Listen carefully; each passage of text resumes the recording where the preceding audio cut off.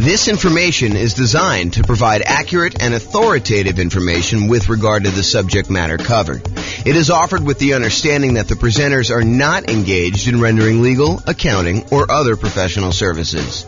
If legal advice or other expert advice is required, the services of a competent professional should be sought. Welcome to the Coral Springs Real Estate Investing and Real Estate Financial Planning Podcast. Learn all about investing in real estate in Coral Springs, Florida. With a combination of real estate financial planning and modeling with numbers specific to Coral Springs, plus syndicated, more generalized recordings of live and pre-recorded real estate investing classes. Not all of them specific to Coral Springs. Be sure to stay tuned after the podcast for a message from our sponsors. Well, good afternoon and welcome everyone. I am James Orr, and this is a special presentation. I get to share with you today a brand new tool that I created, right off the press, hot off the press, I guess is how they say it. So this is having confidence modeling retirement with real estate investments.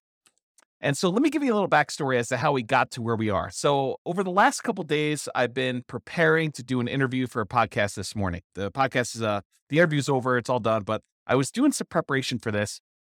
And one of the things that came up during my preparation was how unusual are 7% mortgage interest rates. Now, we've seen this pretty significant uptick in mortgage interest rates over the last 6 months or so. And I was wondering, how common is it for interest rates to be 7%? So what I did is I went to the Federal Reserve website and I downloaded the historical data set for 30-year fixed rate mortgages. And it goes all the way back to 1970. And when I went and I downloaded the data set, what I wanted to do is I wanted to find out what percent of the time have mortgage interest rates been above 7%. And so I created this new little chart based on the data from the Fed. And so this is being recorded in October of 2022, October 13th, 2022. And this is the table showing the data going back to that time. So this is the way to read this table. So if you say to me, hey, look, what percentage of the time have mortgage interest rates been above 7%? I can go look this up and I could say, oh, it's been 56.7% of the time. So a little bit more than half the time, our rates have been above 7%, 30-year fixed rate mortgages. And if you said to me, James, how much time have interest rates been above 6%? I could tell you it's 68.1% of the time. So almost 70% of the time, rates were higher than 6%.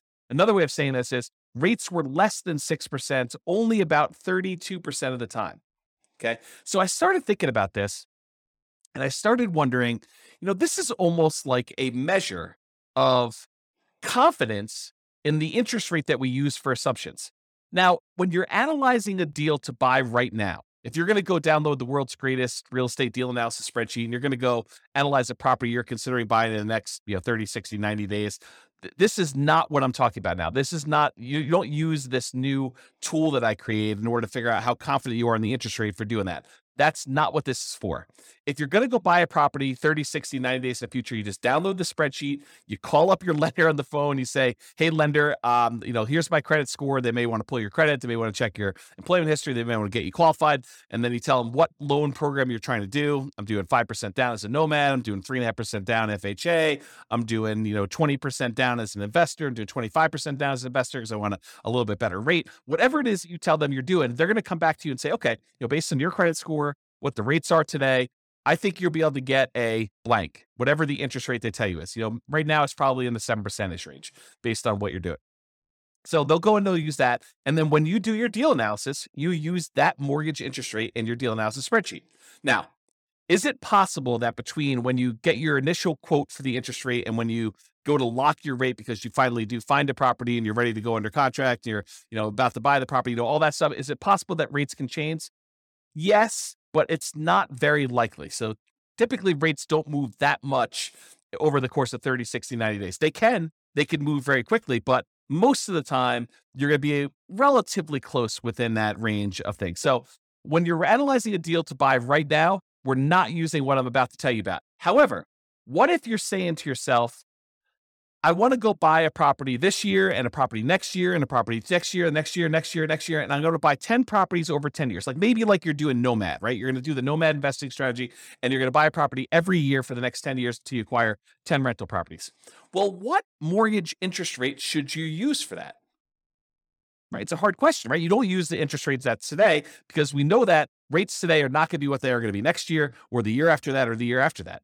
So if you're in a really low interest rate environment, it's 2, 3, 4%, and you think to yourself, I'm going to use that, that's a risky assumption that, I'm going to be buying these properties. They're going to be 3% more expensive or 5% more expensive, whatever you think the appreciation rate is and the rent appreciation, you're going to use that. And you're thinking to yourself, okay, I'm going to buy a property. What's the one I'm going to buy next year? What does that look like? And what's the mortgage interest rate I might get on that particular property next year? And the question then becomes, what rate do you use a year out, 2 years out, 3 years out? And how risky is that assumption? So that's what I've been thinking about. So, if I'm recording, the other thing is, let's say I'm recording a podcast episode for you and I'm telling you about a particular strategy someone's using. I'm saying, okay, this person's going to buy a rental property every year, or as soon as they save up enough down payment, they're going to buy their next one. Save up the next down payment, they're going to buy their next one. And I'm using an interest rate of 4.5% for that. Or let's say I'm using 7%. Let's say I'm using the interest rate from today. How confident should you and I be in my story that these are going to be numbers that are achievable, that the rates are not going to be higher than that? And if they're better than that, that's great. It works out a little bit better in most cases, almost all cases. If the interest rate's lower, then it works out even better. But if the rates are higher, that's problematic for our assumptions, right? That's saying that I'm not very confident in that model. I'm kind of thinking, if I use 4%, that's not likely going to be there next year or the year after that, especially since interest rates now are 7. So the question then becomes, how confident am I in that particular interest rate risk? So what I did is I created a brand new tool, and it's based on that data I got from the Federal Reserve website. When I downloaded it all, I kind of did some data analysis, not really a lot of data analysis. I just went and I did some calculations on it. And I came up with this new thing. It's called the Mortgage Interest Rate Confidence Meter. And what it tells you is it's super simple, super, super simple. You just put in the interest rate you're thinking about using when you're planning on buying your properties in the future, not the ones for buying like right now. That's you just call up your lender, you get the rate. But if you're thinking, okay, I'm going to be buying properties over the next 10 years, what rate should I use for determining what my assumption should be? Or if I tell you a story about someone buying properties over a period of time, or I show you some calculations and I give you the interest rate, you could go plug that interest rate that I used into this, and it will tell you how confident you should be that that is a reasonable rate to use. Okay. So what I did is I created this brand new spreadsheet. It's called the Mortgage Interest Rate Confidence Meter.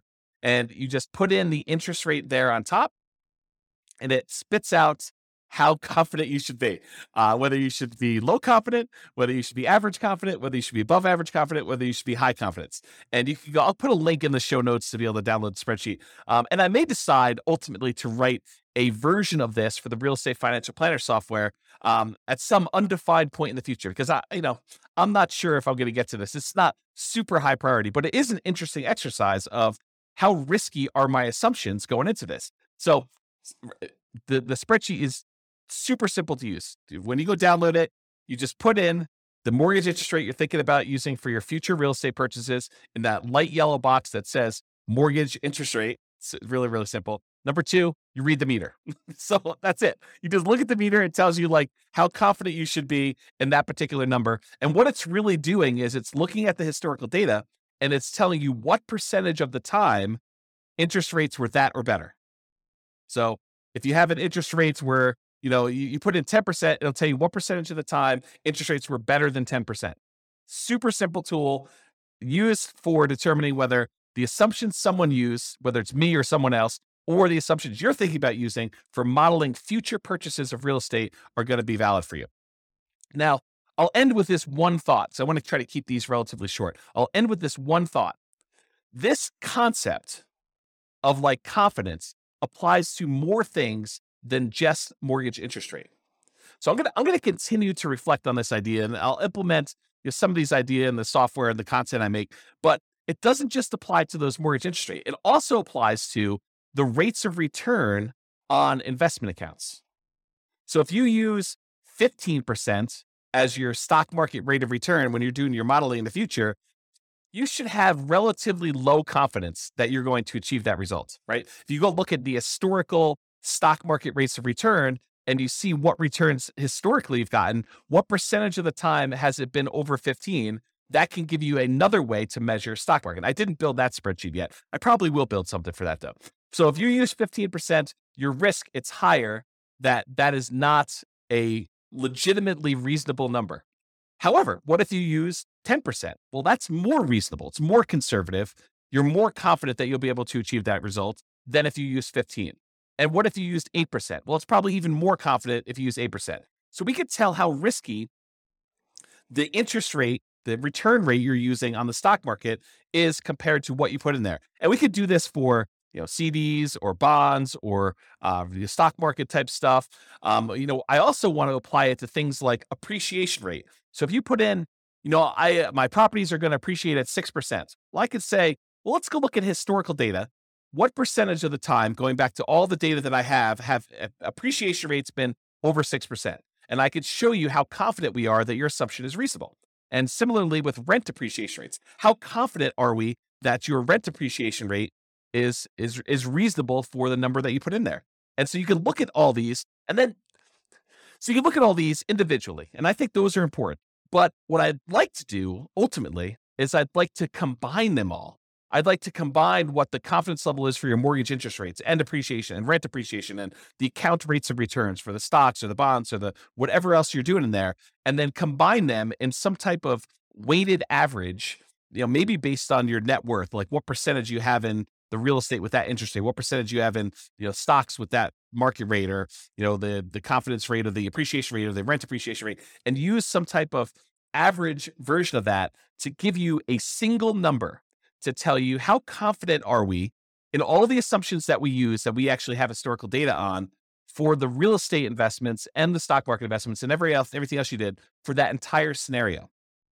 And then you could say, oh, this one seems like James has gone off the deep end. He's using these really crazy, extreme, kind of like assumptions for this thing. And so we should have very low confidence in his output in this. Or if his numbers are very, very reasonable, we could say, look, this is a relatively reasonable set of assumptions for what he's trying to do. This seems legit. And then, of course, if numbers change, we can change all the numbers. But the idea is you get a way now to determine if my assumptions or anyone else's assumptions or your own assumptions are reasonable or not reasonable, and whether or not we should have, or I guess better way is, how much confidence should we have? Because it's not just binary. We should have confidence or we should not. So that's the idea based on what I'm doing here. And so hopefully you enjoyed this very short podcast and the new tool. I'll post it up there with a link in the show notes. But this has been James Orr with the Real Estate Financial Planner. Hope you enjoyed this podcast. Bye-bye for now. With home prices up, mortgage interest rates up, and rents up but not quite enough to counteract the higher prices and interest rates, cash flow on rental properties in Coral Springs is harder than ever. Book a call with the Real Estate Financial Planner to apply our proprietary 88 strategies to improve cash flow on your rentals. See the show notes for a link to schedule your call and improve your cash flow today. If you're a real estate agent, lender, or professional in Coral Springs that wants to help our real estate investor listeners, consider reaching out to learn about collaboration opportunities with this podcast. We'd love to add more value to our listeners by having you assist our investors buy, sell, and finance their real estate investments. See the show notes to schedule a call to discuss collaboration opportunities.